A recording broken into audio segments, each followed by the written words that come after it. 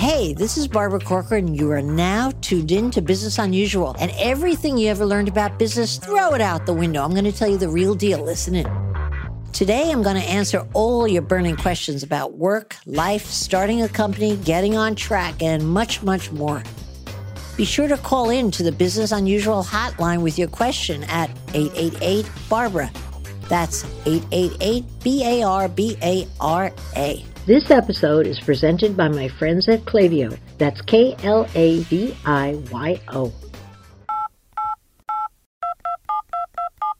Hi, Barbara. My name is Julia. I'm a 17-year-old entrepreneur from Los Angeles, California. And my question for you is, what would you do if you were 17 years old and starting from scratch? I have no business connections at all.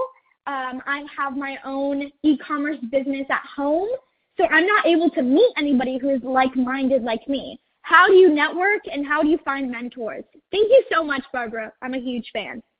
Julia, first off, you don't need any connections to grow a business. What you need is energy, enthusiasm, and passion. And from just the way you said hello, I got all three of those things from you. So you've started your business at 17. Just start doing more of what you're doing. It's working.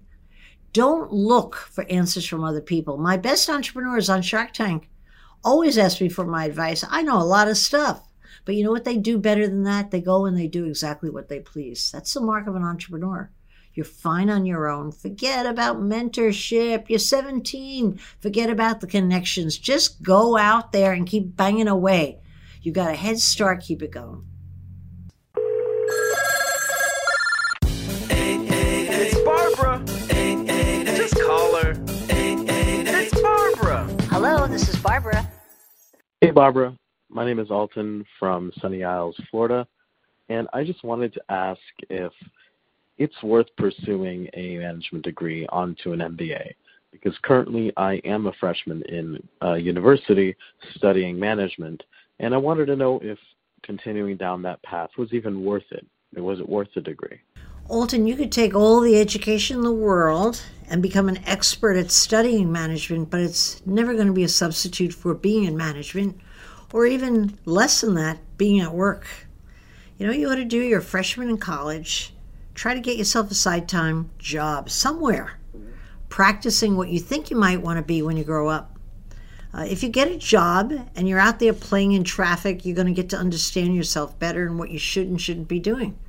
It's impossible to judge from inside a university what you should be doing for the next 4 years, never mind the years after that. It's a waste of time, waste of energy. Get out there, play in the traffic, find some excuse to get into the workforce while you're in school, and you'll answer all your own questions. It's just the way it is. You have too much education, you're thinking about way more of it. You should get out and also get yourself a job. That's where the real education actually happens. Let's take a short break to talk about a company I love.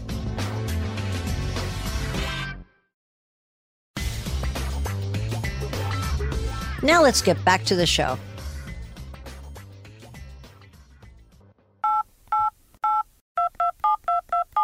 Hey, Barbara. It's Marissa. I was calling because I told you before that I think I want to start my own business, and I didn't know exactly what that would look like.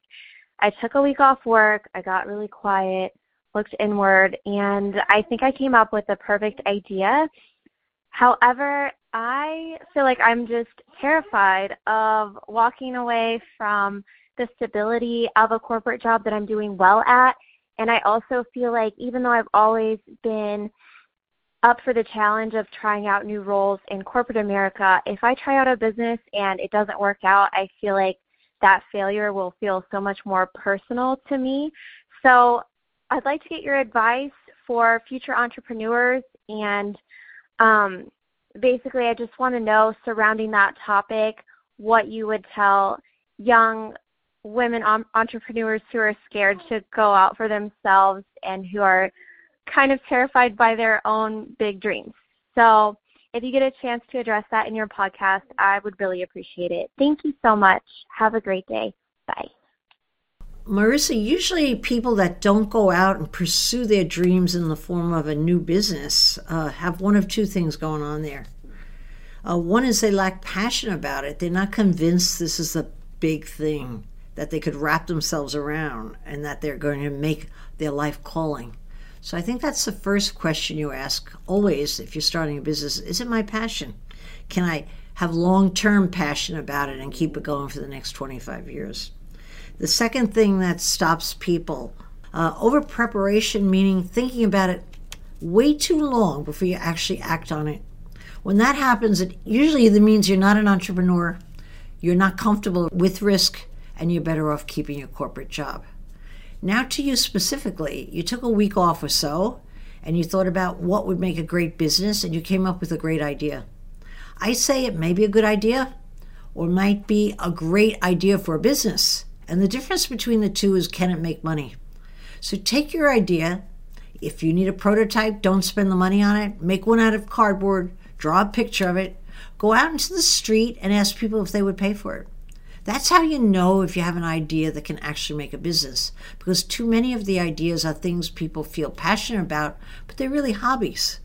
So if you get a great feedback consistently from people, what a great idea, would you pay for it? Yes, write me a check. Oh, for an advance order?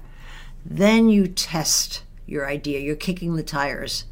And then you don't over-prepare. You run out to the street, get it done as fast as you can. As you'll find, you'll make the changes you need when you're actually in the business. You can't do that from your armchair. Got it? That's my best answer. And that's all we have time for today. If you have a question, leave me a voicemail on the Business Unusual hotline, 888-BARBARA. That's 888-BARBARA. You can also tweet it to me at Barbara Corcoran, and I may just answer it on a future episode. You've been listening to Business Unusual with me, Barbara Corcoran. Come back next week to hear more steps and missteps I took on the path to success. Search and follow Business Unusual on iHeartRadio or subscribe wherever you listen to podcasts.